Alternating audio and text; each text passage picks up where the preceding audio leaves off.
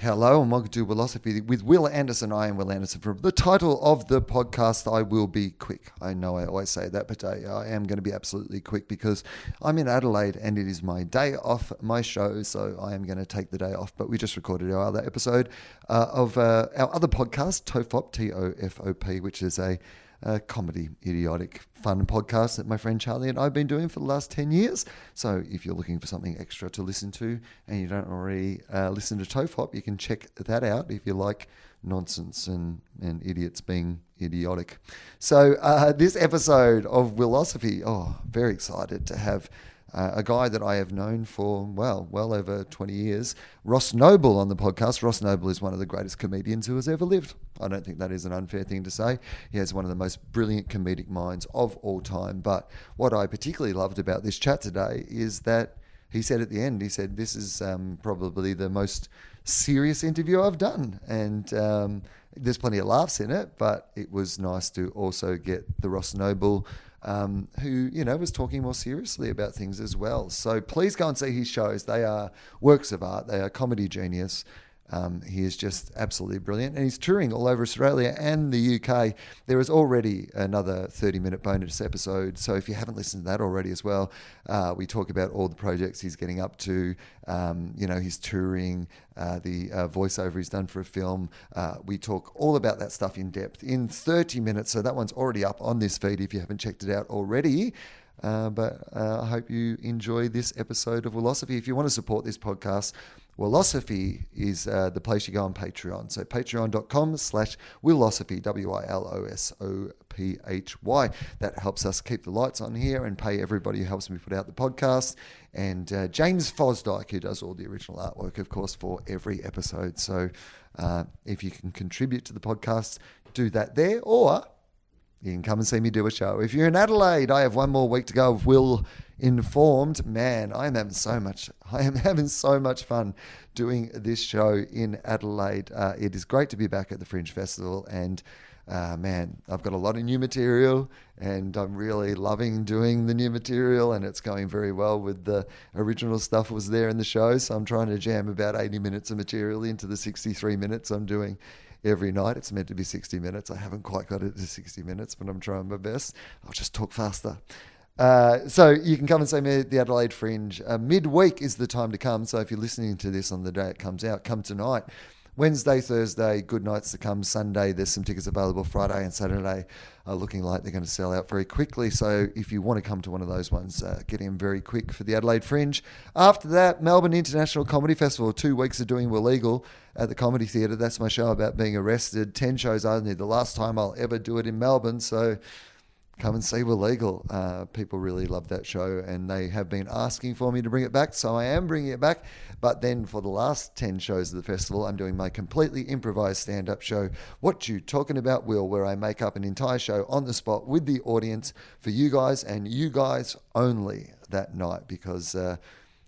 it's just something that I love, the idea of just making something that only that group of people who are in that room that night get to experience. And Ross and I talk about this a little bit because he is somebody who also believes in, the spirit of, making up a unique show for the crowd there that night. And there is no one better in the game at that than Ross Noble. So I hope you enjoy this episode.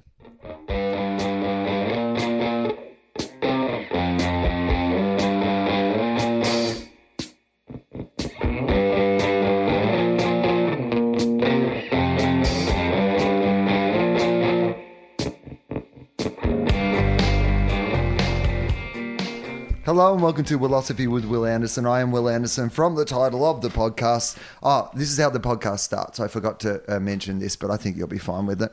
Who are you? What, you saying hello? To the podcast? No, this question. That's not revolutionary. I then ask, I do say my name a lot though in it. Okay. Because I say hello and welcome to Willosophy with Will Anderson. Yeah. I am Will Anderson from the title of the podcast. That's what I say. Right. I did not come up with that as the catchphrase. It was something I was over-explaining early on because I had to change the name of the podcast because I started it for a little while and then just didn't do it for ages. And then Apple went, that's not a podcast anymore. And when I tried to start it, so it used to just be called Willosophy and it was with Will Anderson. And then now it's Willosophy with Will Anderson is the name of the podcast. What? So Apple just like... They went, no. What, because you had a break? Because I had a break. Jesus. I mean, this was back in the day. I don't think they do that anymore. If that's how they're treating you, then how are they treating them little kids making all their stuff? I mean, probably poorly, I imagine. Yeah, flying. Anyway, right. The question is, who are you? Who am I? Yes. Wow. Well, I mean... Who are any of us? Oh, what's my name? I thought, that's a big question. It's a big question to start off. My name is Ross Noble. Yeah. But who am I? Yeah. I'm many things. Well, what are you? In England, what would you say? In Germany, I'm Johann. In England, I'm John. That's not. What's that? The storyteller. You're Ross, aren't you? In England, I'm. Yes. What do you describe what you do? When people say what you do for a living, how do you describe it? Well, on my bio, I've on my social media, I describe myself as international man of comedy, because then that covers everything, doesn't it? I say what do I say? I always say I'm a stand-up comedian, and then but it's tricky, because once you start getting into that, it's a bit sad, isn't it, when you sort of go, I'm a stand-up comedian. That's the core of what I do. But I do a bit of acting, and I write stuff, and then I've sort of directed things as well. And then, so you don't want to go, oh, well, obviously I'm a stand-up comedian, writer, actor, broadcaster. That's the other one. That's like, when people say, he's a broadcaster. So what? Well, he's not a DJ because he doesn't play music, right. But then he's not a journalist. He sort of just presents things that aren't... Yeah. Quite journal, so the broadcast. So if you ever see broadcaster, is usually somebody that just does quite a lot of voiceovers and appears on the radio and telly, but you can't quite pin them down. But yeah, stand-up comedian is that's what I am. I'm a stand-up comedian. Yeah, I like stand-up comedian too. I know if I ever do some fancy event or something where they're not used to comedy, but you're meant to be the special guest, and the CEO of the company or whoever they've roped into introducing you has gone to Wikipedia and thinks that a long list of all the things that you've done would be better than a short introduction. Horrible, and absolutely horrible. When they get to podcast, I'm always like, you're not making it better for me now. Yeah. Don't, and the crowd goes, please don't mention the fact that I have podcasts. The crowd will shout, who isn't? He's a podcaster. Me too. Yeah.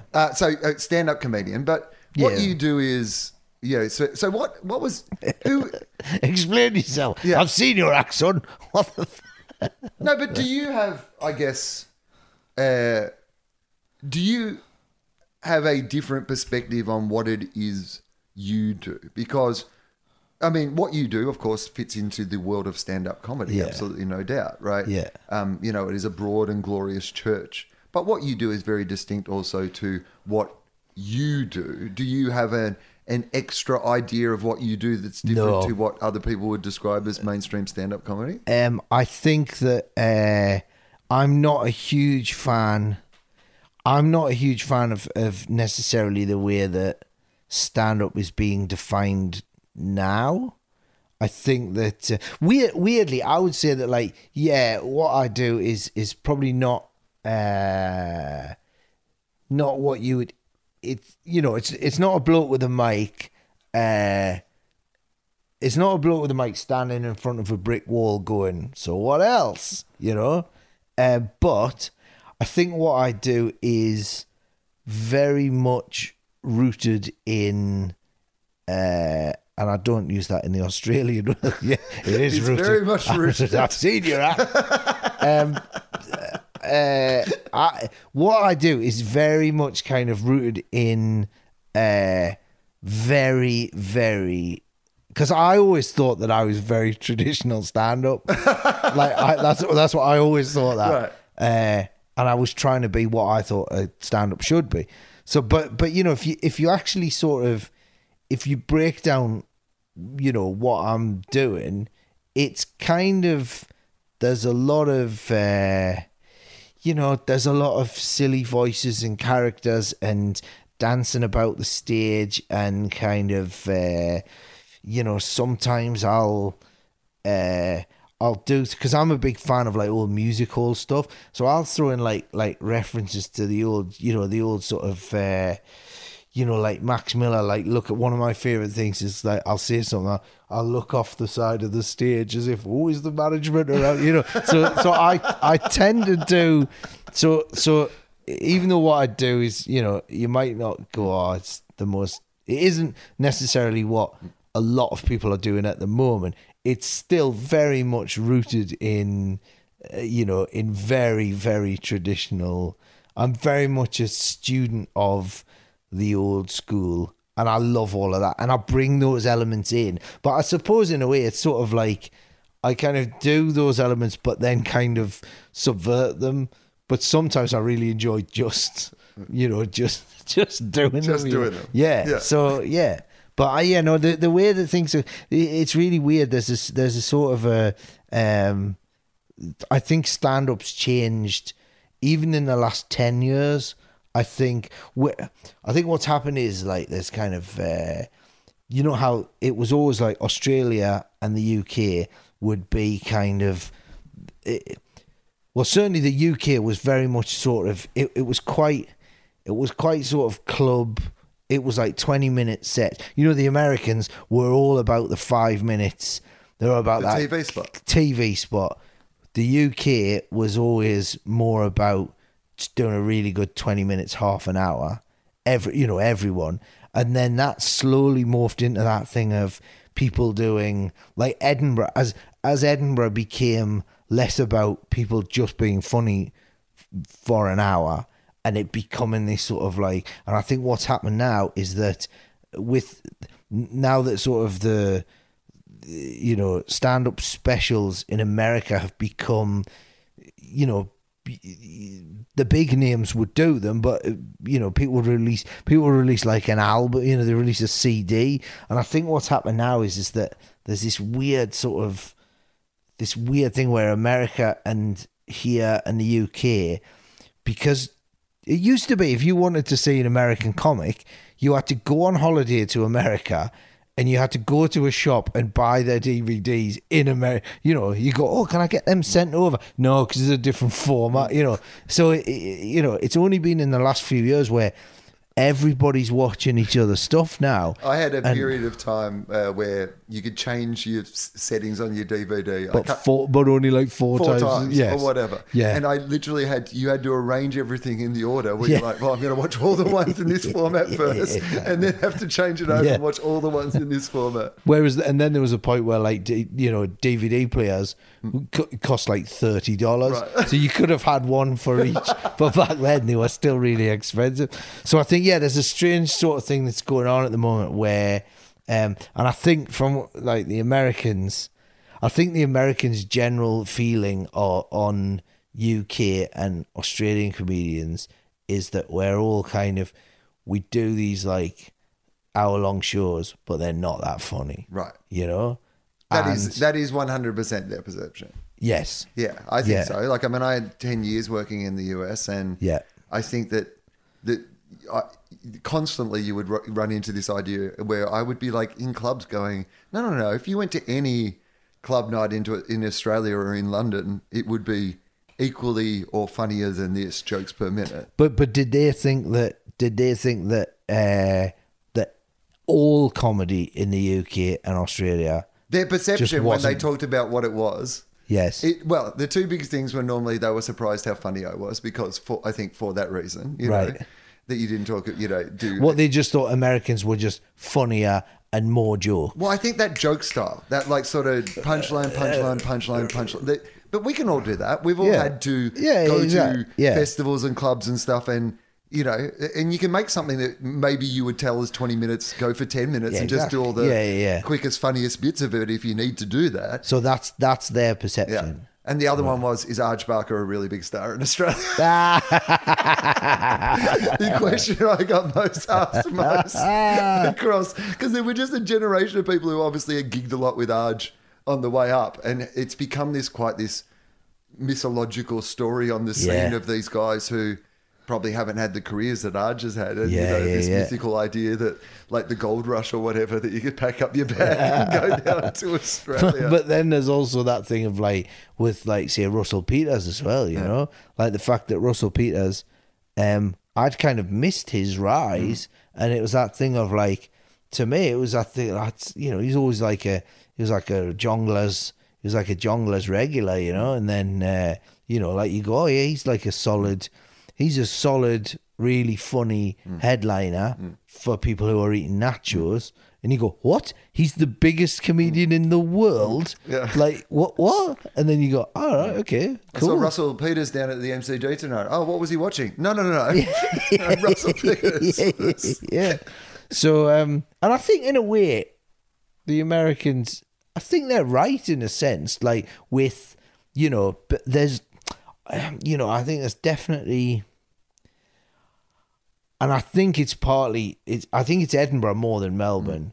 I think people are so desperate to, you know, to turn their stand-up shows into something that is essentially more like theatre, you know, something that follows a narrative and then just tugs on the heartstrings and all of that, which is great. But yeah, so I think the whole, and then there's like, I think there's be like there's almost like this new generation of stand-ups who that's what they're influenced by, and I think and there's also that weird thing of podcasters, and you know, I don't include you in this. I mean, you are a podcaster, but there's a thing where like there's people who have done incredibly successful podcasts who all of a sudden can sell out massive rooms, and they've got no experience in those big rooms. They've literally done the show, and the people that come to see the show love the podcast, think it's hilarious, and then want to see it, and I'll see the show and are quite happy. And I think there's a real danger that I always looked at it and went, you know, when you got rid of all of those like 70s, those old 70s comics that just used to do the mother-in-law and the racist stuff, you go, right, we've reset now, and from now on, this is the path that we're on. There can't be another stage of the evolution of live entertainment, you know, live stand-up or comedy on stage. And I reckon in the last 5 years, there's been there's this new thing, and you go, oh no, I think, you know, we could easily become dinosaurs, you know? Yeah, so well, not you, because you have themed shows, but you know what I mean. But you know what I mean, like, so. Yeah. But I do a whole bunch of things. You do something that is you don't. You do the same old shit. Sorry, go on. Yeah, go on. I mean, that's also sometimes true. Yeah. Different names though, Ross. Yeah, exactly. different names. Just call it different names. Yeah. Different politicians that I think are shit. Right. Ross, they're different politicians the last time. They're still shit, but they're different ones. No, what I was going to say is your style is a little, you know, do you feel like it has an element of being a bit timeless because it's outside trends, like it's not as influenced by, because you see it come through. Fucking hope so. Whether right, but whether it's like at the moment, I mean, obviously Hannah's show was such a huge show that it inspired a lot of, you know, people to do their sort of Nanette style show. Yeah, right? But I think the difference is though is that like that show and her, she is the best at that, you know. And yes. you know, and I don't want to come across like that I'm like knocking what she's done, because it's one of those things where like, but yeah, like, it's already been done. You don't need to do it. Yeah. She's like, you know, not only did she do it, and also as well, like the timing, you know, like the timing of it and everything. You talk about what I love about her, right, is the fact that like it's a little bit like Harry Hill in the UK, you know, who's genius. He's just this incredible, you know, incredible performer, incredible writer. Like, but he inspired so many people, So you've got, I always use the example of like, so Harry Hill, he would do, when he was in the club, he would split a room, you know, because you have half the room who were like holding their sides, like tears running down their face, and then other people are just like, what? Like, just not getting it. Little Britain, you know, when Little Britain, before they were on telly, you know, I saw them do gigs where people were literally sat there going, I don't know what this is. This is insane. Harry did a show, TV Burp, on ITV, which was on at Saturday night tea time, and all the planets aligned, and it was that thing of like, it looked and felt like a kid show, but it was so much more than that, and then adults could watch it, and then it was like the biggest thing on TV. Little Britain, the same thing. It just hit, and then like, I think Hannah's is the same, you know. It's the thing of like, all of those people, you would look at them and just go, and I think that's why it's interesting when you see new acts come along going, right, what's working?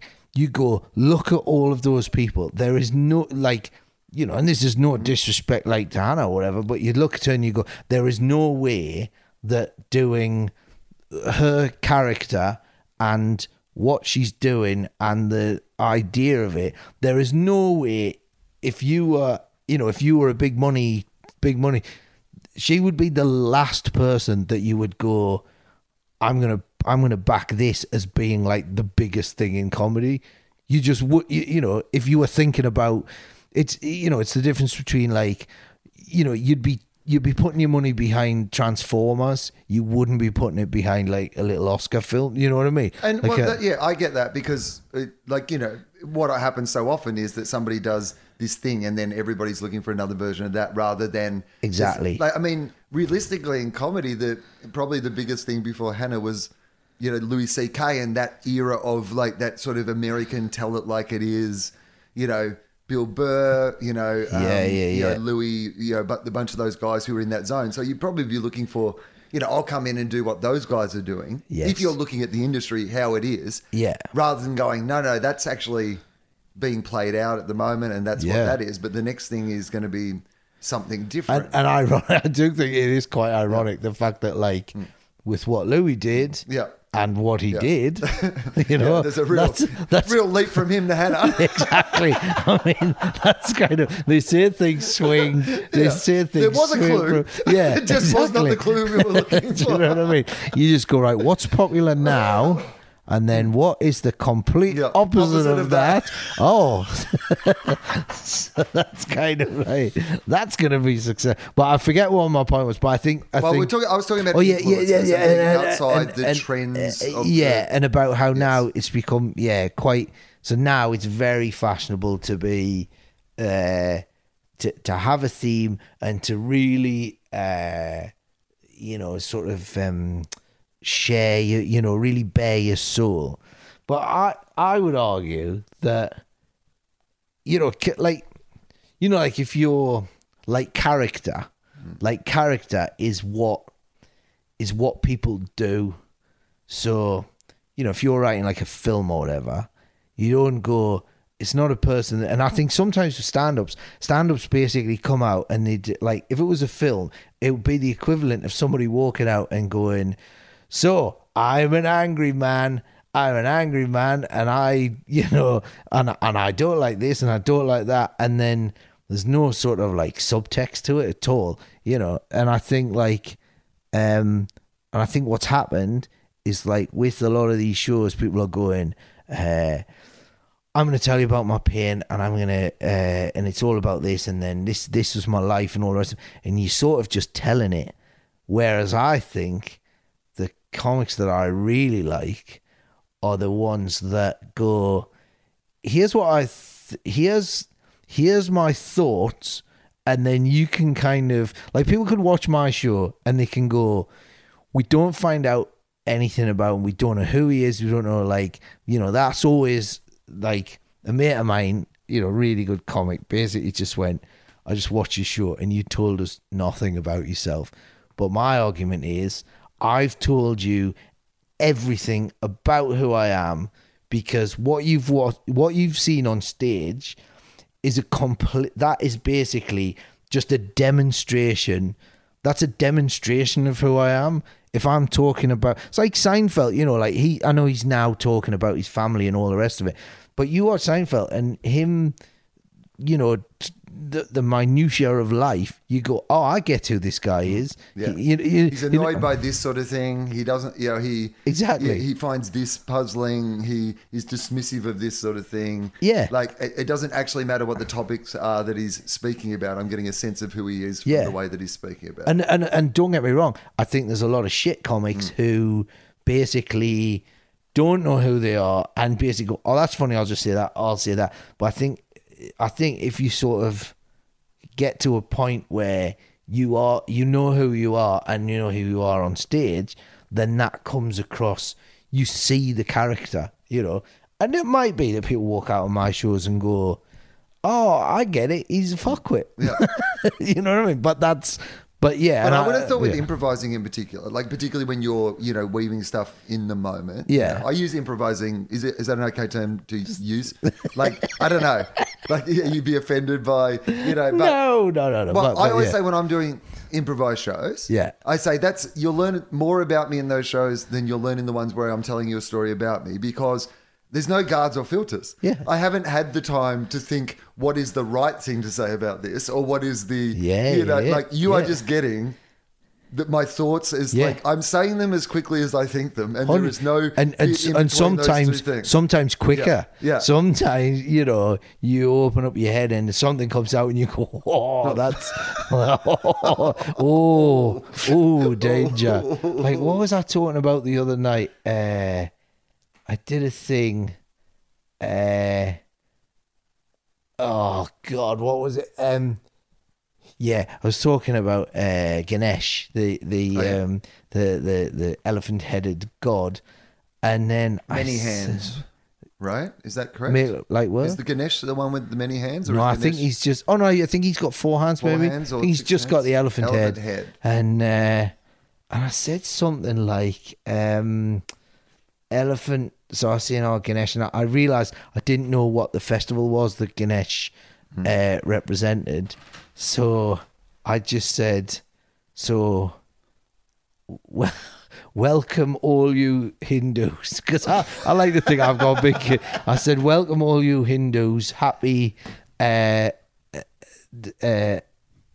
face dancing festival.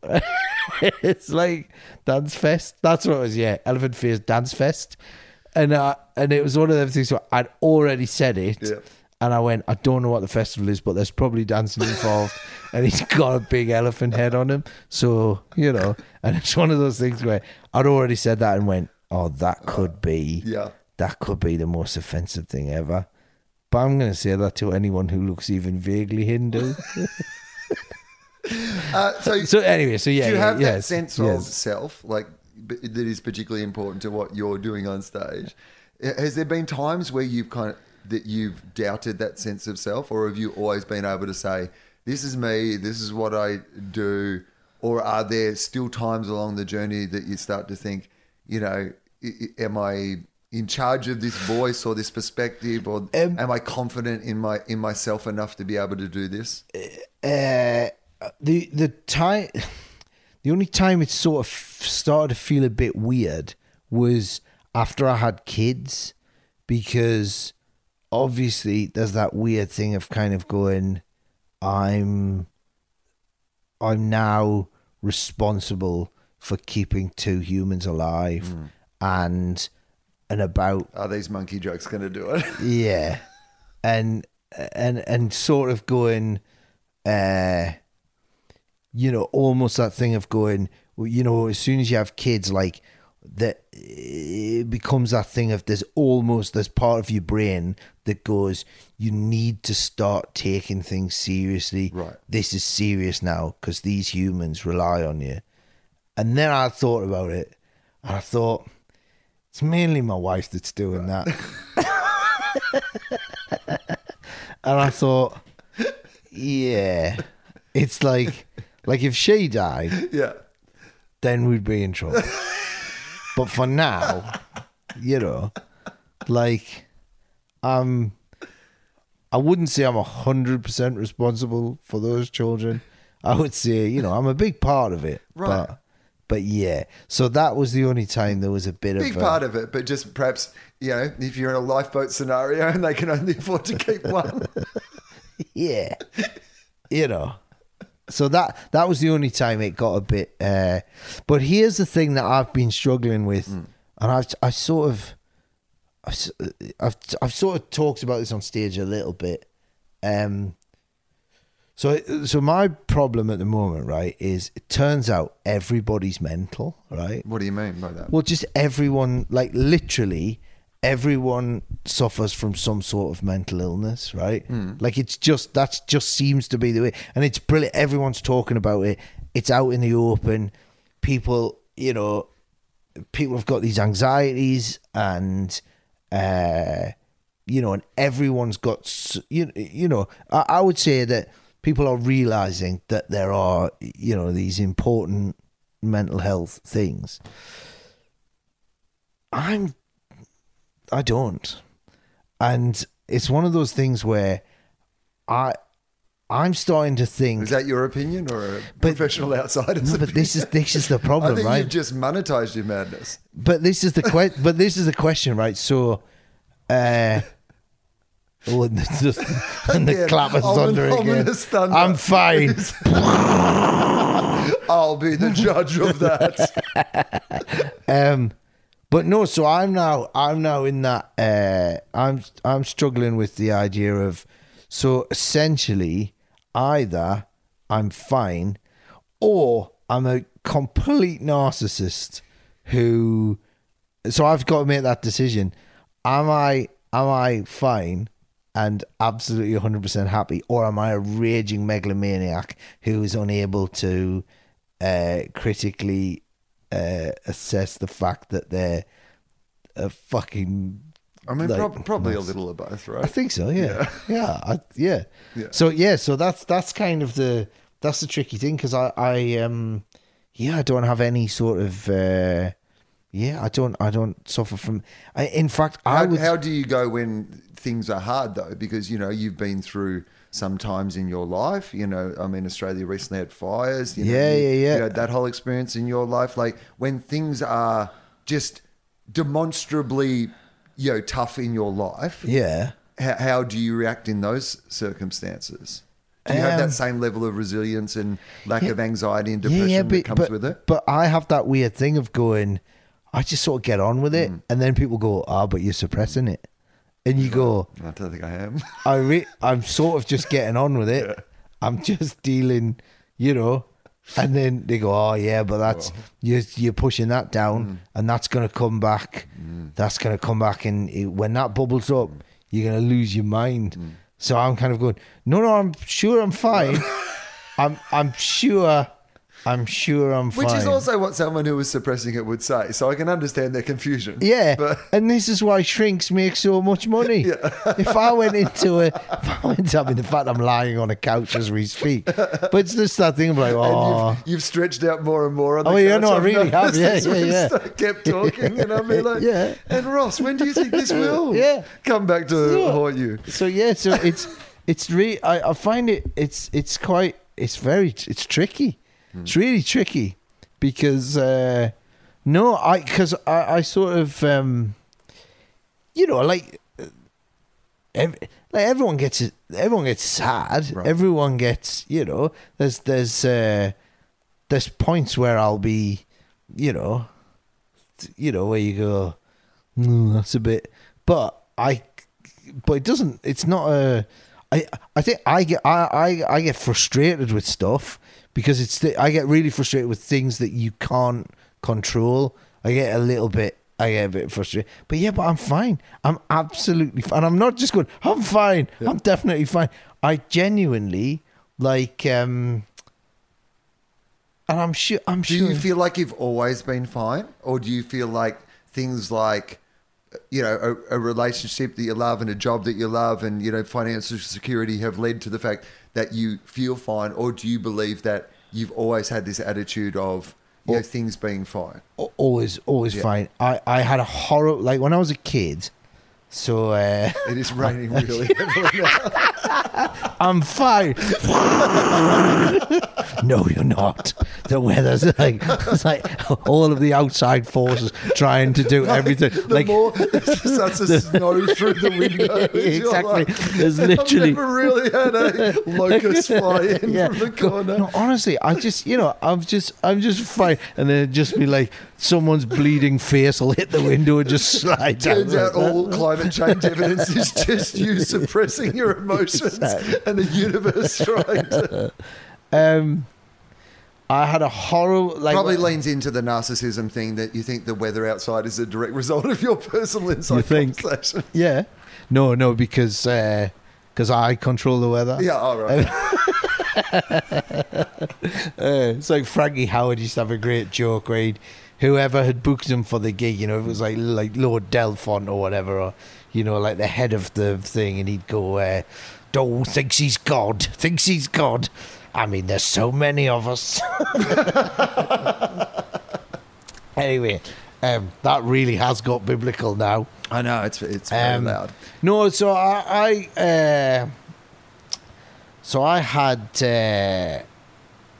so I'm dyslexic, and it has been suggested ADHD, but I just just think I'm enthusiastic about things.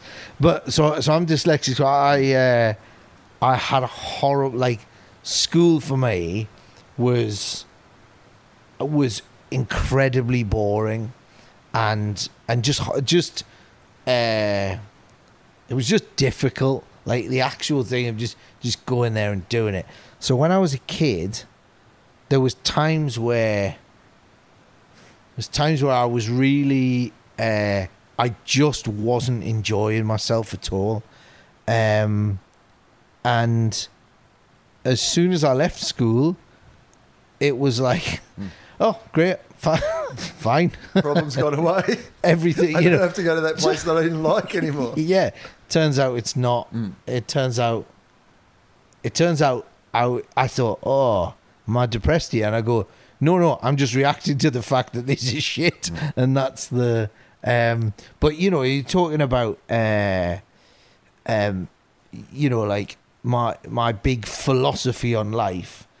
I honestly think, and I know everyone's different because everyone's brain's wired up in a different way, but I honestly think that I've cracked it. I think all of these, all these like self-help books and all of this business, I think for me, and it's probably different for everyone, I think that's why the whole self-help thing is such bullshit, because you go follow this path and you go, well, no, because that path's going to be different because we're all It's self-help. You have to write your own book, technically. Exactly. I've given you 2 rules to have a start, but I've left 4 empty spaces because I don't know you.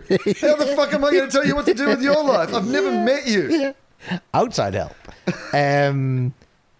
So for me, I reckon this. You ready for this? I'm going to fucking drop this on you, and this could change your entire life, right? I reckon the secret to I'm not even gonna say happiness, because that's it's just a concept in itself, but I reckon that the way that I think personally was 2 things. Firstly, you got to be in the moment. Don't think about what's gone. Don't live in the future. Literally just be where you are, right?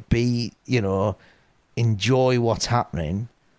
And this is the when I worked out, because I was, what is the thing that makes me happy, that is right for me? And it's playing.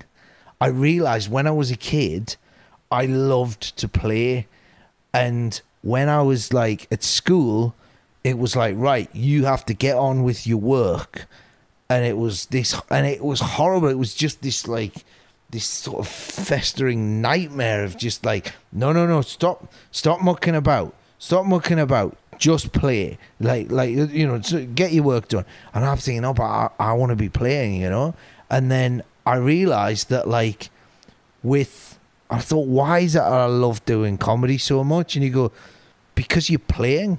that's what you're doing. You're playing with ideas, and people have turned up to come and play with you, and we're all playing together. And then I looked at like my hobbies, and I realized that like all the things that I like doing is basically similar to when I was a kid. I'm just still playing. I go, I'll buy a JCB and dig some holes. Am I doing that because I'm trying to be some sort of alpha male? Look at me with big machine. No, it's just playing with Tonka toys, but they're massive. And I ride a motorbike, same way that I used to ride a bike when I was a kid. And people would go, people go, like with work stuff, they go, oh, like, you're incredibly focused and really hard working. And you go, no, I'm not. I basically, that's just it. It doesn't feel like work because it's fun, because it's just playing. And even like when people talk about, so like I've been writing, scripts and stuff recently, and some people talk about, the writing process and like. Just by the way, your mime work on that for me was absolutely fantastic. The fact that you just did a little like puppet playing the piano mime for writing, as if I would not. I've been writing. Like, I mean, writing. But you know what's mental, right? Is for years. So I found this. So whenever I've written stuff like for the telly or whatever, or for radio, I've always like, I find it so hard to get the ideas that are in my head on the page, like writing longhand. And computers have always just been this kind of like, that's even more complicated than just writing stuff down. And I got this software which is really easy to use. Like Final Draft's a nightmare. There's really easy software. And all of a sudden, it's that thing of like, I'm writing this stuff, and instead of it just being like a mess and all over the place, and I move things around, and I actually found myself saying to somebody, I was going, like, it's really easy to write. Like, I use a computer. I actually use a computer to write. And this person's looking at me like, are you insane? Like, are you, like I discovered it? And I was going, but like with a computer, you can just delete it. You can delete it. And they were going like, because I've always just like I've had everything in my head, and then I've gone, how do I just get this? I need to get this so that it becomes a thing, and it's something. So anyway, people talking about like writing, writers going, oh, I hate writing, but I love having written, and just like the blank page and this stuff I've been doing, it's just like I can lose myself for hours and hours and hours, and I just love it, just because it's that thing of like, it's not a job, it's just that thing of going, oh, what are we going to do? It's just a big train set of like, oh, we'll put that there and that thing can happen, and then it can just, and I think that like, and I realised when I sort of come to this conclusion, I realised that I'd applied that basically to everything in my life. So like when I used to, so like when I used to do like gigs that were like really hard, you'd die on your arse, I'd see other acts and they'd just be completely destroyed by it and just like feeling really shit. And I've always had that thing of just going, yeah, but like, let's look at what's happened here. Like, we're in this room and all these people, this thing happened. We went through this experience, and it wasn't horrible. It was just like, how many people get to experience this sort of roller coaster of emotion? And also, it's done now. It's it's finished. So therefore, way. do you know what I mean? But you've always had a sense of. So I remember I was going on the first ever comedy roadshow. The Melbourne Comedy Roadshow. Yeah. And I still, every time I go through the airport is it Townsville? Is that where it was? It was somewhere. It was somewhere. Yeah, I think it was Townsville. I think it was Townsville. Yeah. Where you disappeared, and then if I'm remembering this correctly, had gone out the back, It's pre 9/11. It's very important to the people listening to know that this was pre 9/11. Describe to me what your memory of that is. So there was what? There was like 10 of us, maybe. Yeah, probably. Like right? in that minibus and stuff. So all the acts and then the tour manager and all that. And it's still quite a big airport. It's not like one where they just put your bags on. So there was they had the... There's a military base, I think, there or something like that. There is, yes. It's a big regional centre. Big regional centre. And the conveyor belt was coming around and we'd all stood next to the bit where the bags appear, but the conveyor belt sort of went off and, it went round and then disappeared through a little hole. And I was amusing myself, just kind of, and I hate, that's one of my worst times is standing at the baggage carousel. That is one of those times where I could randomly punch people. When there's a line and people just like, you got direct line of sight and people start encroaching and you just go, if we all step back together as a community, we're all fine. This is why there'll never be peace on earth. Because you leave a gap, some fucker stands in front like you're saving them the gap. You're exactly. Like, no, hang on. We're stepping back. We're all standing back. So we can all see, it's like... You've ruined it now. People who like... People on the... you leave a gap on the motorway and somebody just... fills the gap. Yeah. That's not. No. It's not for you. That's so that when that person braking distance. Yes, when that person don't all die in an accident. when they slam their brakes on, so me and all my family don't die. Yeah. Now you're going to die, and I'm going to be watching. So anyway, so I looked across and I could just see one of the plastic flaps had got stuck, so you could see through. You could see these two blokes loading up the bags, and I could see, and you're not supposed to see, it's meant to be, never, peek behind the curtain. So I just walked around and I sort of looked through and I made eye contact with one of the guys. I went, all right? And he was like, all right. And I went, I said, I'm coming through. And he went, what? And I jumped on the conveyor belt and disappeared through. So I was now pre 9/11. So I'm now, and the guy went, he said, what are you doing? He said, you can't be back here. I said, oh, okay. I better go. I'll go back that way. And he just went, you've done this on purpose, haven't you? I said, yeah. I said, all the guys I'm with are next. They're waiting for their bags. So I'm just going to, I'm going to get on the conveyor belt and I'm going to emerge. And there was a big plastic bag. And I went, I couldn't have that, could I? And he said, and the two of them were just going like... And the two of them went, sorry, so you want to get in this bag and then emerge with all the bags? And I went, 100%. Yeah. And like at that point, both of them, because they've thought about this every day. No one's ever emerged through that. They've thought about doing this. But clearly, if you're putting stuff through, though, all you're thinking about is putting stuff through. So I said, and then the guy went, oh, I'll tape you up. I got some tape here. So I got in the bag. And he taped around the top, and then I sort of waddled over, and then I lay on the thing, and then I pretended to be asleep, and then I emerged, because you lot hadn't seen that I'd gone, and then I emerged through the thing, and then, but what I hadn't thought about so I came through with my eyes, and I remember opening my eyes, and going, what? Oh, I'm here, all right, and then I got out of the bag, and then just ran off, and what I remember was you lot all laughing, going, fucking idiot's gone through the thing. But, and that was that weird thing as well of like, at the time, nobody knew me. That was the other thing. Like, because it's that thing of like, if you're acting like a dick, if people recognize you, you're sort of, he gives you a bit of leeway. Whereas this was literally just, why is there a man in a bag? And then I got it, and then you were all laughing, but everyone else was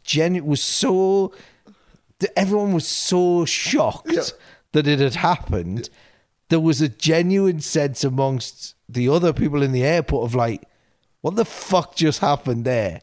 Whereas you lot got a silly bastard.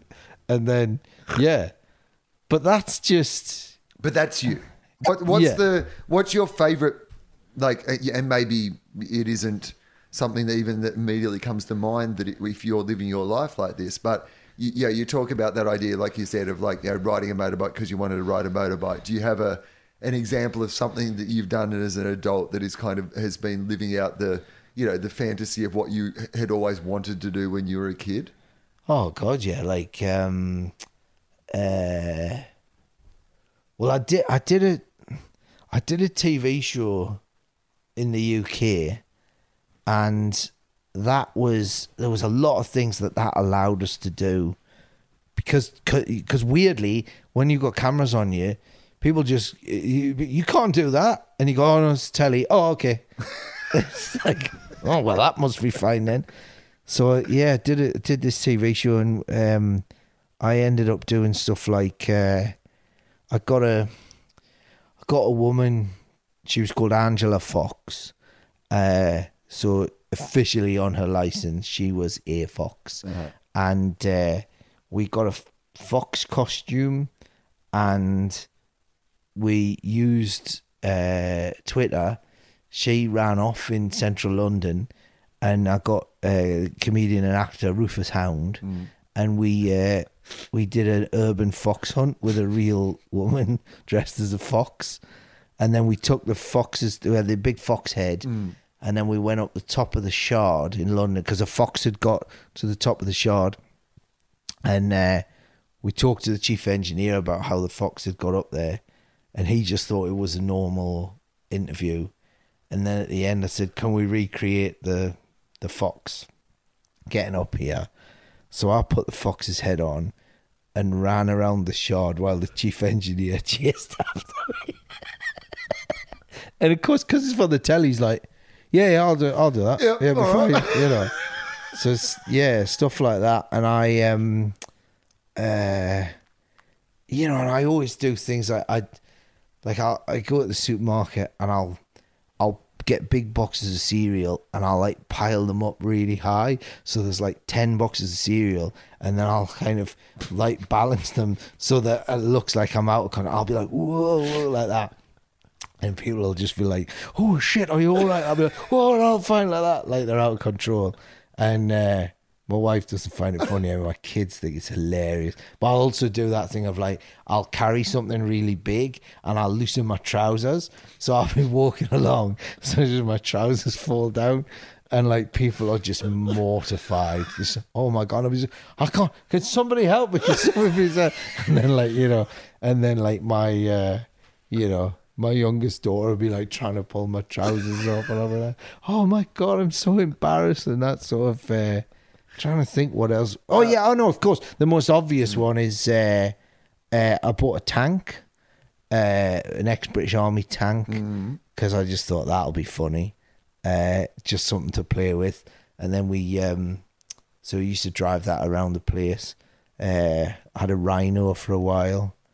Bought this big fiberglass Rhino, and I used to, mates would come over to ride motorbikes, and I'd say to them, I loved it. It's nice having friends over, but it's just people would come over, and I'd say, look, next door is because we lived, there was no neighbours around at all. It was just like land, and I said, over on the other side of the forest there is a safari park, and I said, the fencing. It said it's a family-run safari park. They haven't got the money. I'd say, so every now and again the zebras get out, and my mates would be like, "Piss off."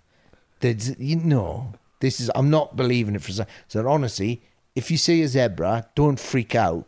Just let me know, and I'll ring the fella. Johnny lives over the sea. He'll come round. He'll get the zebra, and they'd be like, "Fuck off, we're not believing this."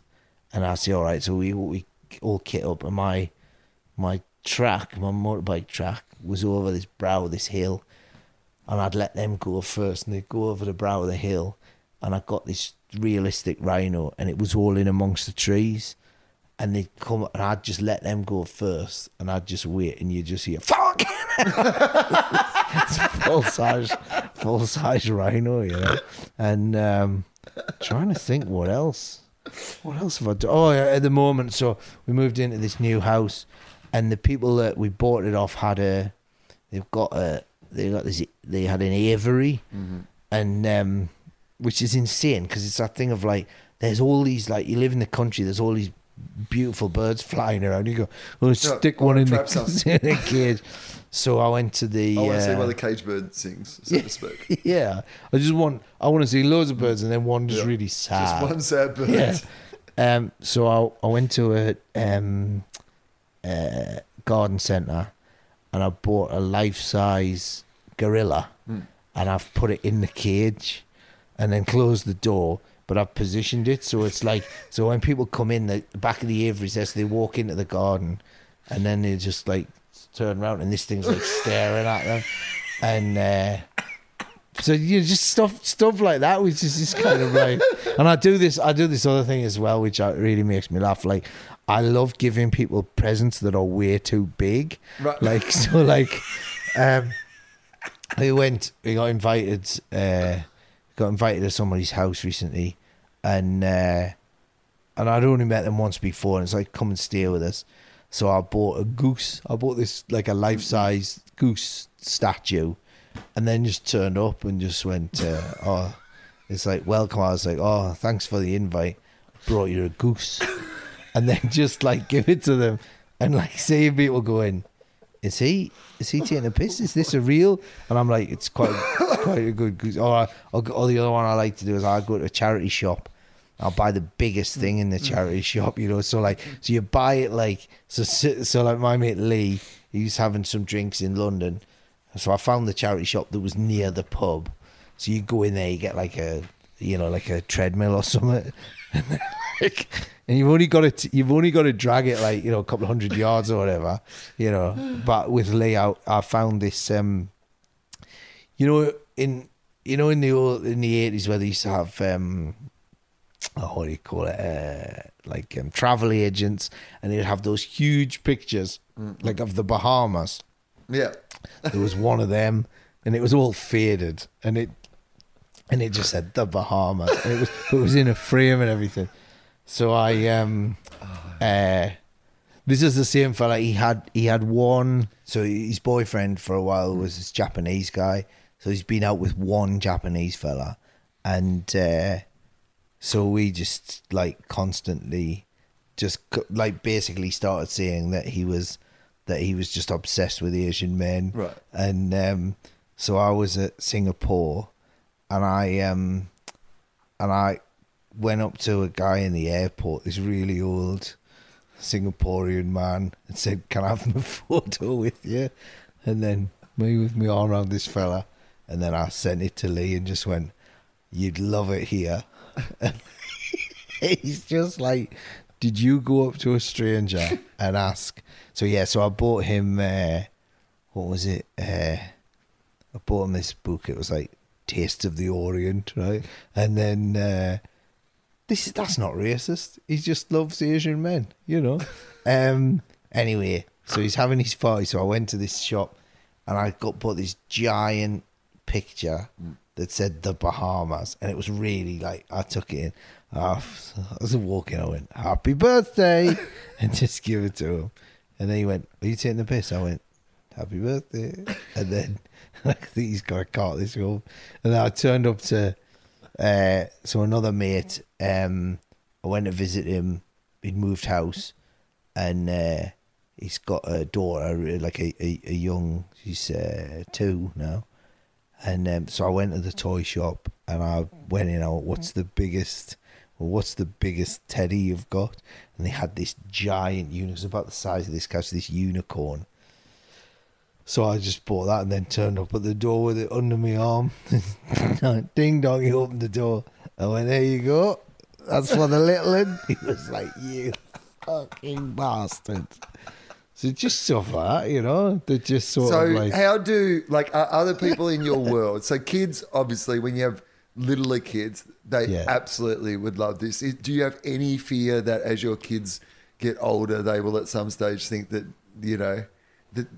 just the nature of being children, that somehow this sort of behaviour suddenly doesn't become something that they want from their father? Or is there a joy about it that you... So Elf's 11 now, and so, yeah, my wife's quite... she's quite. At one point, she were at an assembly last week, and she went, that poor child, because like they had to get up and they had to receive. They got their badges, and it was about their leaders in the school community and all the rest of it. And she got up and she's looked across at me, and I've just done the boss eyes, done the cross eyes like that, and just trying. And she started giggling and that. And Francis like, stop it, and she's like properly like, so we had to sit down with that, and I sort of sat her down and said, look, I understand that you might find this embarrassing, so if you think I'm embarrassing and I'm embarrassing you, tell me, and I will tone it down. I went, but what you have to understand is I'm only doing this because I find it funny. And I think you deep down know that it's funny. And she's like, yeah, thanks. Yeah, it is.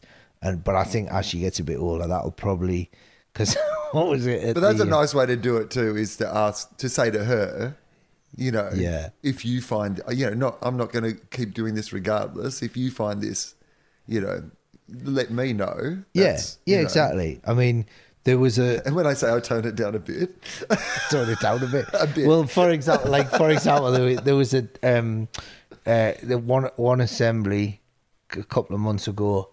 They had this indigenous dance, break dance collective come in, and they were teaching them to break dance and stuff, and really good, And then all the little kids, so like my youngest daughter's like 7. They did some stuff with them, and then we went to the assembly, and they cleared back the middle of the floor, and they got the little kids came up, and they did like a sort of dance off thing. So they come up and they're throwing down some shapes, and then the older kids come up, and the older kids, you could tell they're all like just like a little bit embarrassed. And then, and this has just made me laugh, they went, and it was just me and a load of mums, right? Yeah. And they went, right, and now the mums and dads, and you could see like the woman next to me, I honestly thought she went, oh God, oh my God. And so Elfie said afterwards, she said they were all in their classroom afterwards, and one of them just went, what the hell was that? And I said, what? And the one of the kids went, did you see that guy? Did you see that guy? What was that guy? Like, that was insane. Somebody went, wasn't that your dad, Elf? And she went, yes. And because I just thought, like, because all these mums came forward, right, and they were just like, and it was embarrassing. And I properly busted some moves. I was like doing this Cossack dance. I was like, bang, bang. And then, and I could just see. It was like, well, I've danced. Yeah, exactly. I've danced. I was doing this every day. I've danced on the West End. Exactly. I'm a song and dance man. This is actually a real treat for the school. I don't know if you've ever had a West End dance. I mean, it wasn't what you would call traditional. It's, the Cossack dance is not a traditional break dance, but it looks impressive. And also, those kids weren't if you look at me, you wouldn't think there's a guy that can fully Cossack that. So I gave it large, and then I could see my little in, and she was laughing her head off. And then I said afterwards, I went, oh, look, if that embarrasses you, I will stop doing it. And she went, oh, thanks. And she just went, no, it's pretty funny. So it's, still funny. Still funny at the moment, at least. Yeah. Is there a skill that you don't possess that you would love to have? Something like, dancing, singing, speaking a foreign language, the capacity to play a, sport or have a skill. Like, is there something that you would really love to be able to do? Yeah, I'd love to be able to spell. Right. Yeah, and I'd like to be able to.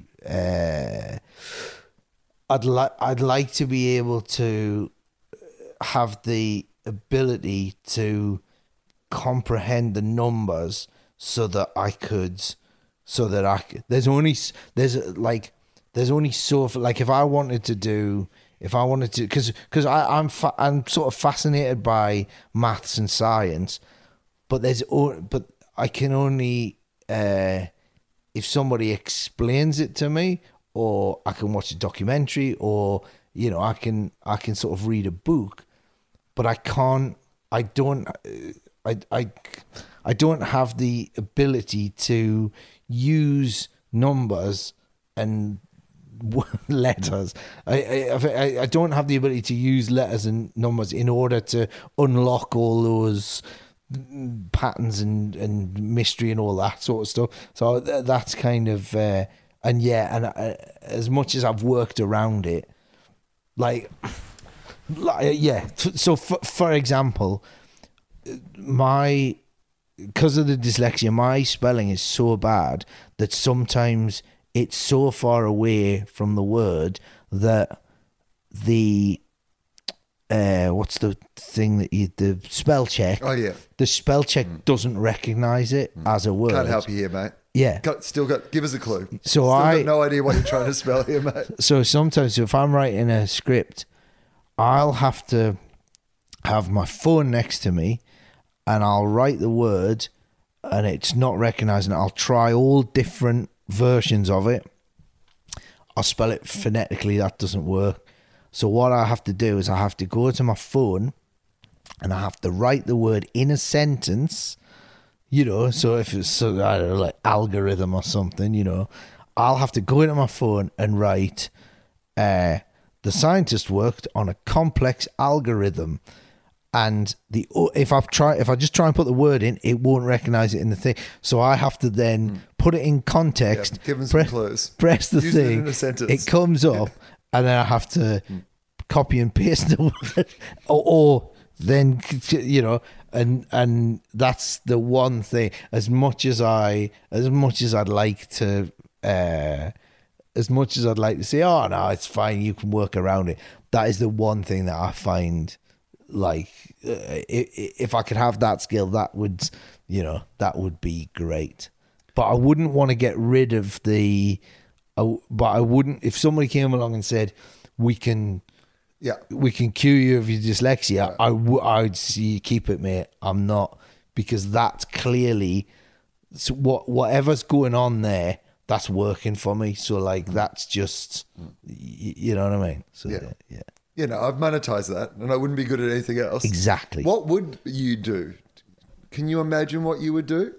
Because you've done comedy also from, you were like 15 or something when you started, weren't you? 15, you've really never done anything else. Never had a job, no. So, and that transition from what you do to, what you were doing, playing, to, playing on stage, you've essentially just played all your life. Yeah, yeah. So, okay, firstly, do you have the thought in your mind, or maybe this is about being in the moment, which is, if that is your only skill, and it is a great and wonderful only skill to have, there would be a bit of my mind that's like, shit, I have to make sure that I can do this for the next 20 or 30 or however many years, so that, because I'm not sure that I could do anything else, and I'm going to be in trouble if I can't do anything else. Yeah. Do you think about that? Have you ever thought about what you would do if you didn't do comedy, or are you just happy to imagine that you probably will just do comedy for the rest of your life? Yeah, I always say it to people, if anyone that's thinking of going into show business, absolutely 100% don't have a backup plan. Don't have something if you got something to fall back on, you'll fall back on it. So just don't. I mean, there are some risks. No. I just think if it's there, just. I mean, I agree with the principle, and it's a thing that I've said a lot myself to people. But I also, it's very easy for someone who it's worked out for to say that. There's probably a whole bunch of people who are like, I didn't have a backup plan, and now I have nothing. Yeah, but you know what? That's probably why it didn't work out for them. Because they probably just, they didn't, No, I don't know. Okay, but you imagine that this or some version of this is what you do forever, right? If it's not, we're in trouble. Yeah. Excuse me. I'll be dead soon because of this lung condition.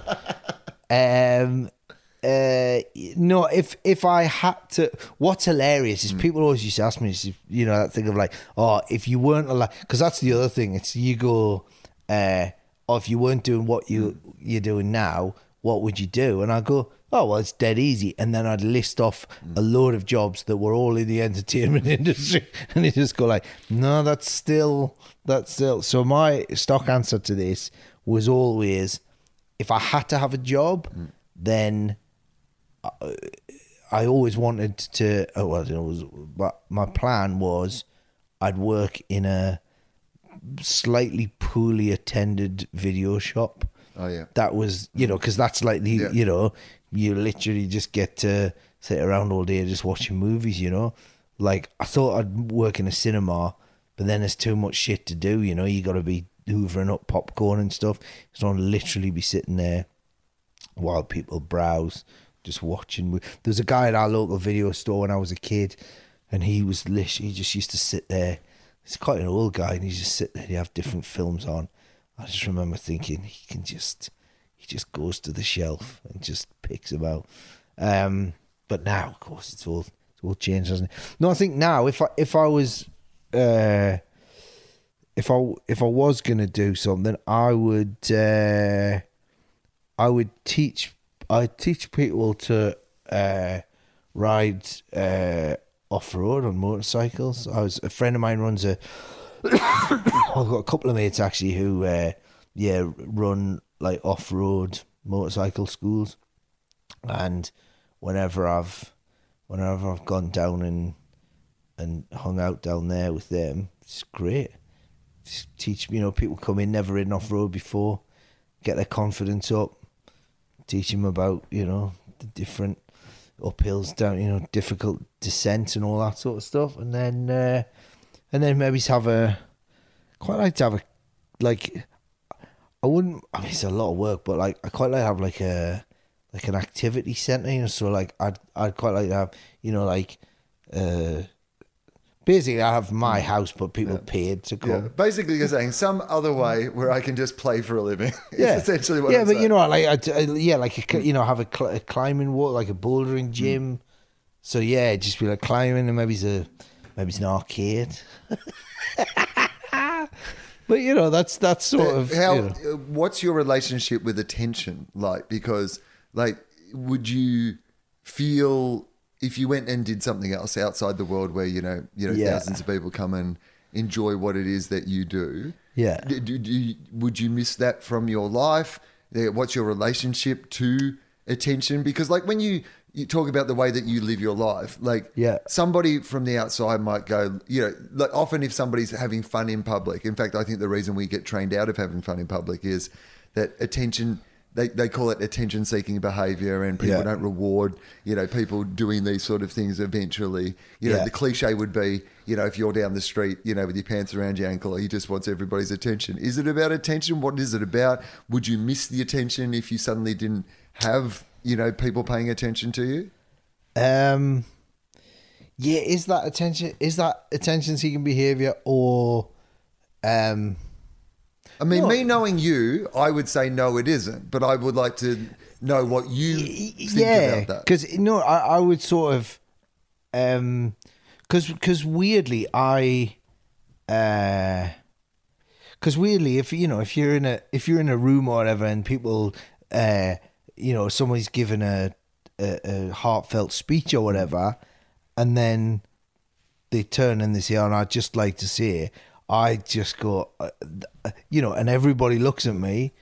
It's like, oh, don't, you know, I'm not that bothered about people. You're right. Like, I'm not going, hey, look at me. But like, for example, dropping your pants in public, I just know that like that will make my kids laugh, and also, more to the point, it'll make me laugh. Right. Because for the rest of the day, I'll remember the horrified look on the woman's face who works in the shop going, oh my God, somebody's pants have just fallen down. Like, the look of the, just that, the empathy that they have for like, this is the worst thing that can, and then the look on their face where they realize, oh, he's done this on purpose and he's done it to make his kids laugh. And so, yeah, I'll, that for the rest of the day, I kind of go. So no, I don't, and I've never really, it sounds a bit weird, but like, I've never really been interested in fame. I thought I was when I was a kid. So I've never told anyone. There's only 2 people on earth know about this. When I was a kid, so I'd only been doing stand up for probably 3 months, and myself and another guy, Stefan, who was, I think he was about 19 at the time. We got a job writing and performing sketches on Saturday morning kids TV. They used to do it in Newcastle, where I grew up, and so it was live telly, and we'd write a sketch, and so we'd write the sketch on a Monday. Tuesday, Wednesday, they would get the props and the costumes. We'd rehearse it on a Friday, and then on Saturday morning, national telly. It was like a sort of hey Saturday type thing, but in the mornings. And the very first one that we did, I had this thing in my head of just going, we're going to be famous after this. We'd be on the telly. Everybody's going to know us. Everyone's going to be looking at us. And in my head, as a kid, I had this thing of going like, oh yeah, this is like, you go on TV. Because at the time, it was still, this was in the early 90s. It was still that thing. There was only 4 channels or whatever. And I thought, every kid in Britain that's watching TV is either, I mean, they were all watching BBC, we're on ITV, but, half the kids in Britain are going to be watching this. And then, so we did it, and we're on this big high from doing, live telly as a teenager or whatever.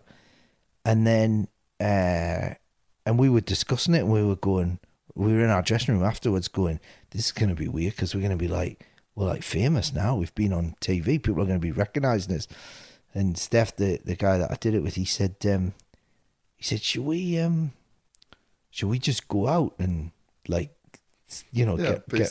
get recognised in that? So we went to the city centre, nothing, like walking around, and they were going, oh, this is a bit weird. It's like, okay. And then he went, and now he's so sad. He went, should we go to the toy shop? and we went, yeah, because there's going to be kids in it. Right.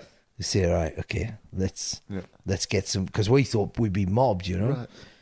So we went to the toy department of this big department store, and we went in there, and there was kids in there, basically not running up going, oh my God, that was amazing. Literally just looking at us like,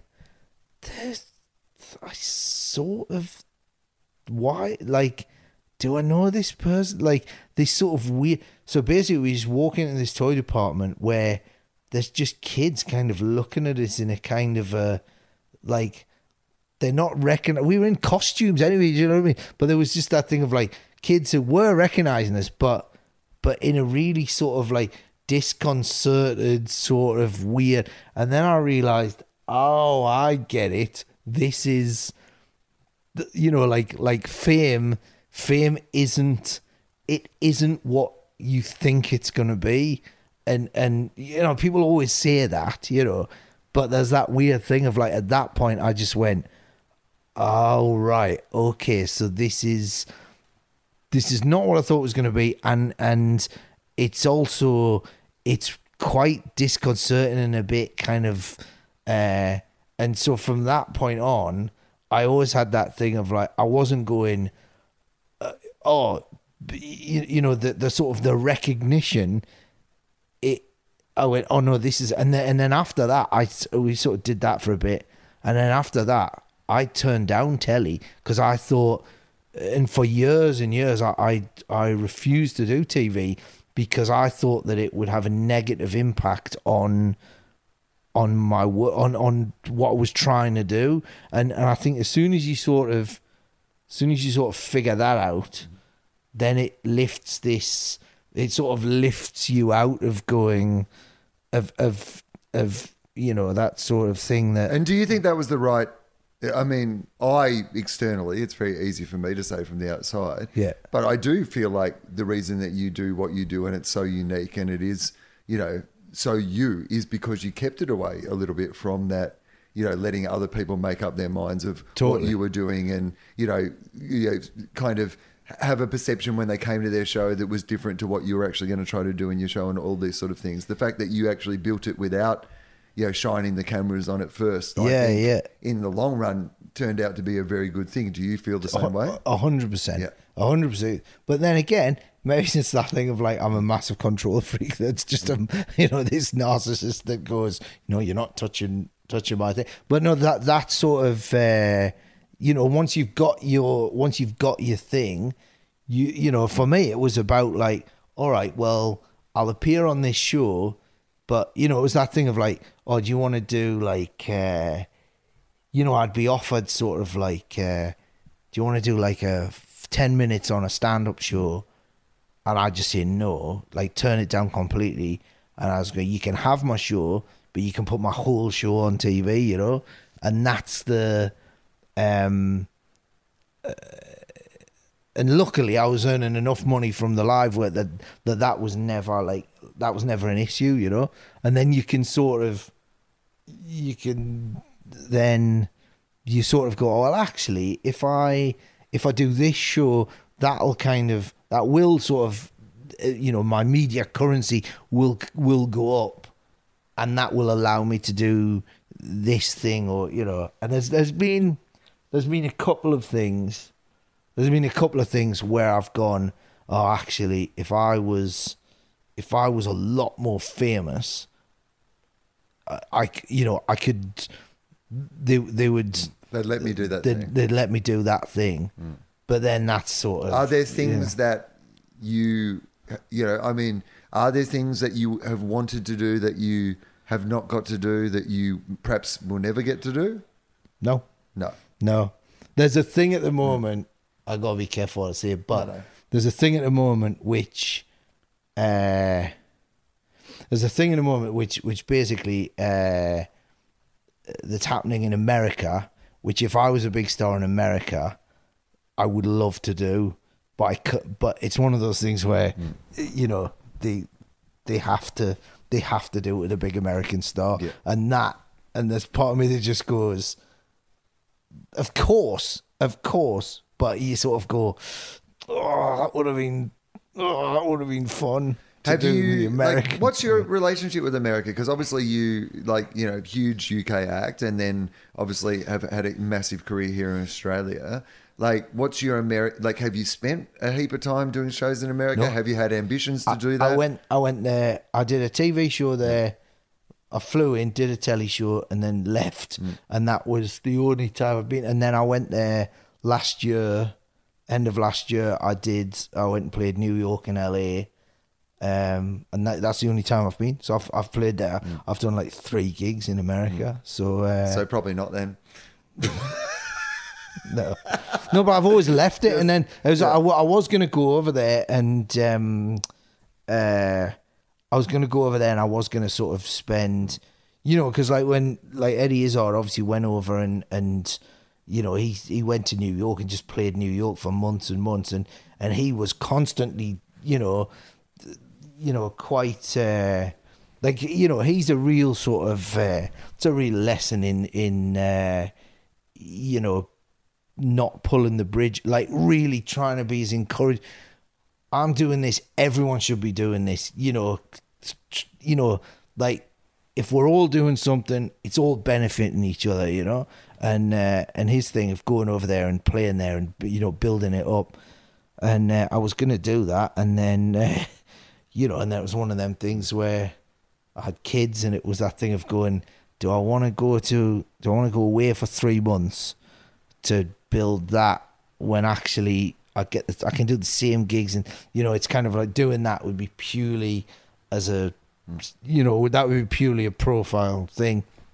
So I just kept putting it off and going, I'll get round to that. And then last year I finally got round to going, and it was, and I turned up, I thought, this, this could be, this, they could literally just stare and just go, oh, what is this, And then it turns out, which is why I'm kind of going, I've got to get back, is, that thing of, well, from playing there, the American audiences just lose their shit. Oh, yeah. No, they're amazing. I mean, after New York, I went, well, that was a blip. I just thought, that's going to be enough. Like, just the fact that, and that's not, look, I think the British audiences and Australian audiences, and that's why I think it's quite ironic that the Americans go, oh yeah, but the Aussies and the Brits they're not as funny as us. You look at it and you think, oh, the Americans must be incredible because of the reaction they're getting. No. And then you go, the audiences are incredible. Audiences are incredible. I could not believe it. Yeah. There was stuff which was like, well, they've been trained to be audiences. Yeah. Whereas, like, there still is in Australia and the UK, the element of like, go on then, you think you're funny, entertain me. And again, even if people are being a lot more generous than that, it's just kind of built into our, whereas America, the aspirational country, the country where, the idea that you're standing on stage in front of people is worthy of being applauded loudly in of itself, Like, and then if you are actually good at what you do, they've been trained in a way that it's like, you clap or you laugh out loud or you stand up at the end if you've enjoyed it. Like, that's what Americans do. Like, the fact that they were... Because I don't know if you find this, but like I really love the begrudging standing ovation. Like, it's one of my favorite things. I like finishing a show and seeing like a handful of people go for it. Really go for it. Straight up. And then just that slow, arthritic... Oh, we're gonna have to. And then the fact that like some night, like when we were doing the Frankenstein, the end of that show, it's 2 hours of just non-stop singing, dancing, gags, gag. When it putting on the Ritz with the monster, is this like it builds and builds. There's a dancey bit at the start, and it builds, and then you got the comedy bit. And then as like the stage is filled with dancers dressed as monsters doing this incredible like tap routine. And then it's, builds at the end, and then like, the whole thing, and then builds a big number at the end. And when we were doing our previews up in Newcastle, it's my hometown anyway, so they're up for it. Like literally the audience on their feet, like standing ovations every night. It was like incredible.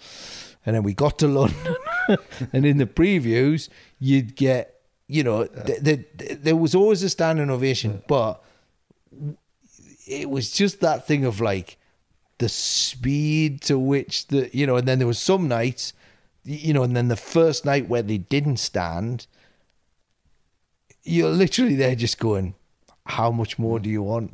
How do I impress you people? Yeah. I like the holdout. I love a room where like literally 95% have gone up in a spontaneous, and then just a group of people going, no. Yeah. Just no. Nah. Don't care that I'm well and truly in the minority 100%. in this. I actually said to somebody, I said, I got more standing ovations in a week of doing shows in Denver than I reckon I got in a year of doing shows in Australia. Yeah. Because the Americans just love. They almost feel rude not to. Right. Like it was quite extraordinary, and it also made me think, so if I built it in America, if I was playing, because I was playing small theaters, if I was playing huge rooms in America, would that be good for me, or would it be the opposite? Would it be the sort of thing where would it ruin London? Would it ruin the UK and here? Because then it's that thing of like you going out there and you just getting so much love that then you go and do, you're playing like, I don't know, you're playing like Grimsby on a Wednesday, and it's just that thing of, yeah. All right. Well, we have to finish up soon because you've got another appointment. But I want to. We've been talking for so long. My watch battery's run out. Okay. Well, there you go. Well, I reckon. I would say that we should.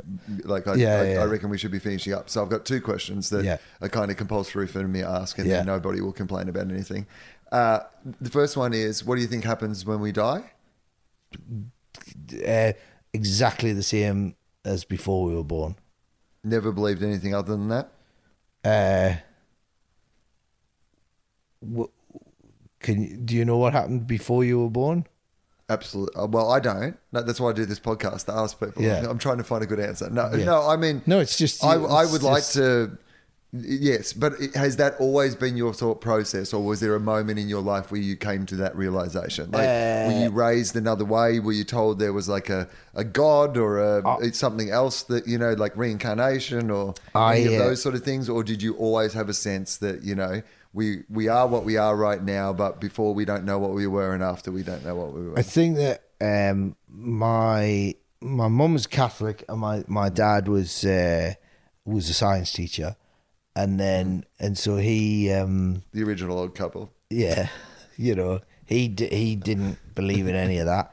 Science it's made it difficult for his pupils. He just go like, I mean, you can heat it up, but I think it might be witchcraft. Open your books on page 4. Voodoo. So, but my dad was quite. He just said, "Look, people believe all sorts of stuff." He said, "You have to just work it out. You have to just look at everything and work it out for yourself." And I had when I was about 10 or 11. A guy called Dave Glover came to our school. He was a Christian magician, and he did a card trick where he basically he shuffled the cards, and then as he turned the cards over, he went, some people spend their life playing the Joker. And he literally went, he'd take the first card and he'd go, playing the Joker, and he'd turn them all over, spend their time every night at different clubs, but Jesus is the king of our hearts. And I went, I'm going to be a Christian. What I didn't realise is that what I believed in was show business. Yeah. And so... Close Up Magic. That was your real fascination. I just went, And so I joined a Christian fellowship, and I went there every week. And I really got into it. I used to read the Bible and stuff. But then I realised I loved the card trick that he did. I loved the singing. I loved the music. Yeah. I loved the standing there. The stories, maybe. And all of that. Yeah. And there was a moment, it's not that I went, oh, there's no God. I just went, oh, I see what this is. This is making me feel a certain way. And also the time when I realised that probably not a God was, I hadn't had any breakfast, and I was late, and I cycled there, and we started singing, and I fainted, and I thought it was this, I thought the Jesus had got into me, and I opened my eyes after having fainted, and I was like, there was sunlight, skylight, and the sun was shining in. So I faint, wake up, and there's a blinding light, and I honestly thought that I'd transcended. I thought that was it, and so my eyes became accustomed. I realised there was quite a lot of geography teachers and local people that work for the council looking in, and I went, that's kind of spoiled it. But I really tried with the Christianity thing, but I just realised that the thing that all the things you liked about it, you could find somewhere else. Yeah.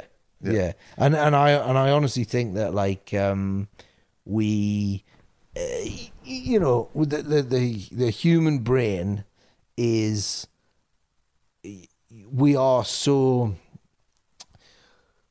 because we are, I know it's a cliche, but because we are just this massive chemical reactions, and the fact that all of your perception of reality, it's it's all in the brain. So I just think it's one of those things where, you know, when that stops firing, it just I just think, you know, I don't think we go off to another place. I just think we shut down, and it's like you can't remember what it's like to be, you know, you went to sleep last night and you woke up this morning. I just think you just don't wake up. And I find that comforting. I sort of think, you know, people, you know, some people are like scared of death, you know. I mean, I'm not massively keen about the idea of dying in pain, but, you know, again, I just sort of think, I think that's quite comforting. You just get to the point where you go, you know, one night you literally go, that's it now. That's, you know, I've just, you know, the repetition of it, you close your eyes, and it's that thing of you go, boom, and you know, the energy's dispersed, you know. That's a lot of people go, how can you look at that as the, you know, isn't that terrifying? You go, well, not really. It's just, you know, it's just time to, you know, it's like you know, it's like a ball rolling down a hill, you know. Eventually it goes on the flat and the energy just runs out, you know. You don't look at that and go, oh no, you know, you just so, oh God, we better light some candles because that ball, that marvel's run out of energy. Yeah. One more. So I have a time machine. I don't, unfortunately. Right. One day, if this podcast does better, if we do, you know, my favorite murder numbers, I might actually be able to invest in a time machine. But at the moment, it's a hypothetical time machine. Round trip, and you can go back to any moment in history or any moment in your life and either change or observe it. What do you do? Oh, any moment in history. It's a big one, isn't it? That's why it comes right at the end. Yeah. Any more? You know what is annoying me? I was thinking about this. Doesn't have to be a big thing, by the way.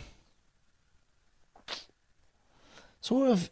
It's weird, though, isn't it? Because if you sort of went back to any time in your life, you would just be watching yourself. You'd just be watching yourself having that experience. Do you have any desire to, like, you know, sit in your own audience to watch you? You know? No, well, weirdly, here's a bizarre thing: is if I've done a show and then we're editing, so we've filmed the show and then we're editing it.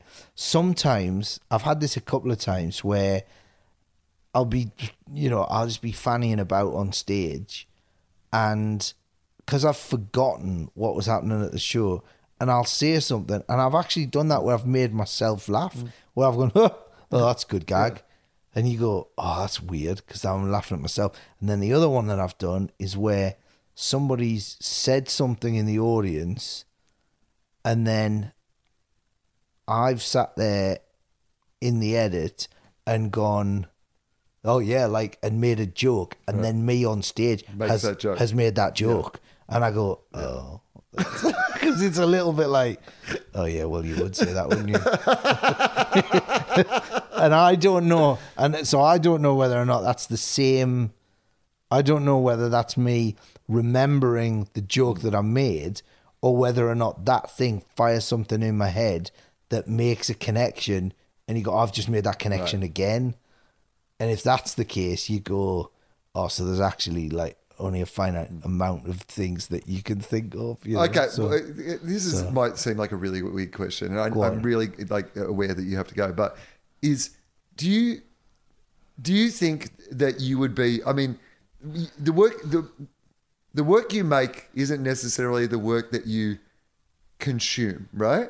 Like, you know, as in, like, I make the sort of stuff that I make because it's the sort of stuff that I like to make, but the sort of stuff that I like to make wouldn't necessarily be the sort of stuff that I would go out to. Would you go out and see yourself at a night of stand-up comedy, do you think? Yeah, if you weren't you. Are you the sort of comedian that you would like to go and see? Does that make sense? Yes. I always I think like with any, and the risk of sounding pretentious, I think with any. This is the time for it. If they've made it this far through, you can sound as pretentious as you want. This is the most serious I've ever been on any podcast. I like it. Yeah. It's this couch. Yeah. Well, it's kind of the point of this podcast too. So I appreciate that you have been. I think with any art, I think you should always make the thing that you want to see, and that's kind of. But obviously, it just depends on how whether your talent or skill or whatever matches, what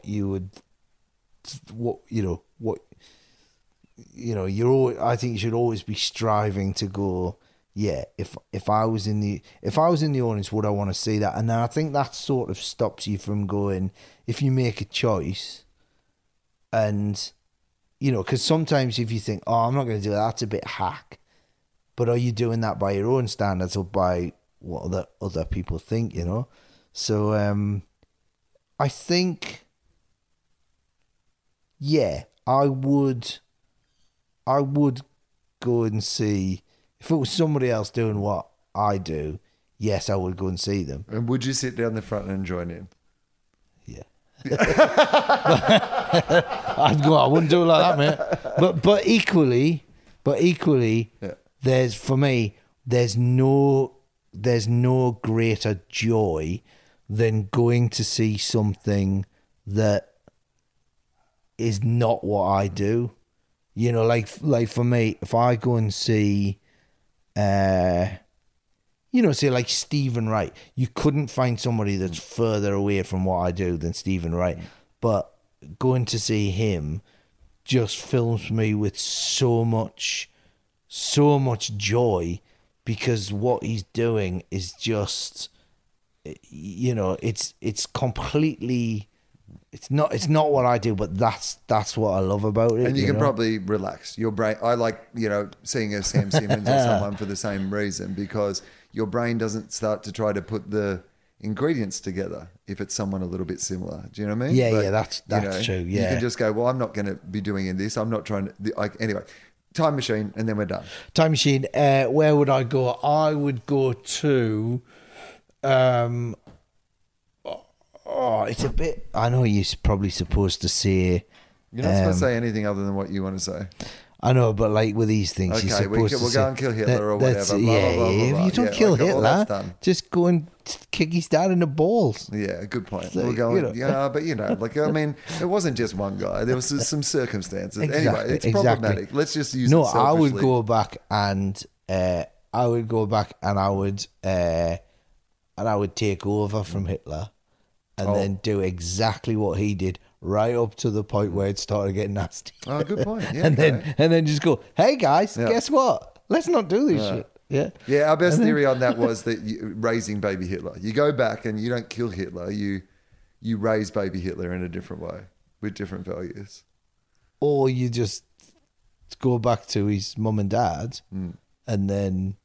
Anyway, the point is, yes, you're right. Yeah. I think, and like what I was going to say was, you're supposed to talk about something that's of a big, very highfalutin. But I would actually go back to either the I'd either like to go back and see and experience the music hall. I'd love to see music hall in its heyday, and there's also, which I'm really fascinated by. Do you know George Formby, the ukulele man?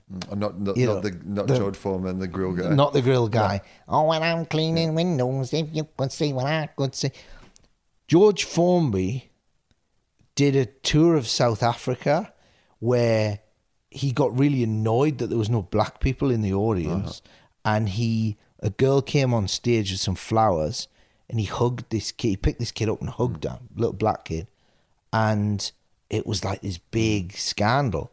And he demanded that he was allowed. He got annoyed about it, and then he wanted to go out and then play to a mixed audience, and in the end, it caused so much controversy that as they basically put him on a plane and said, "You're out of here." And as the plane was taking off, the promoter, they shot the promoter, and like this. So there's a whole, there's this whole sort of, so there's this whole thing of like George Formby in Africa.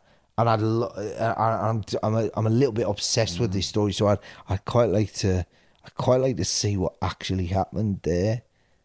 That's great answer. You have to go. You're going to be running late. So thank you very much for doing the show.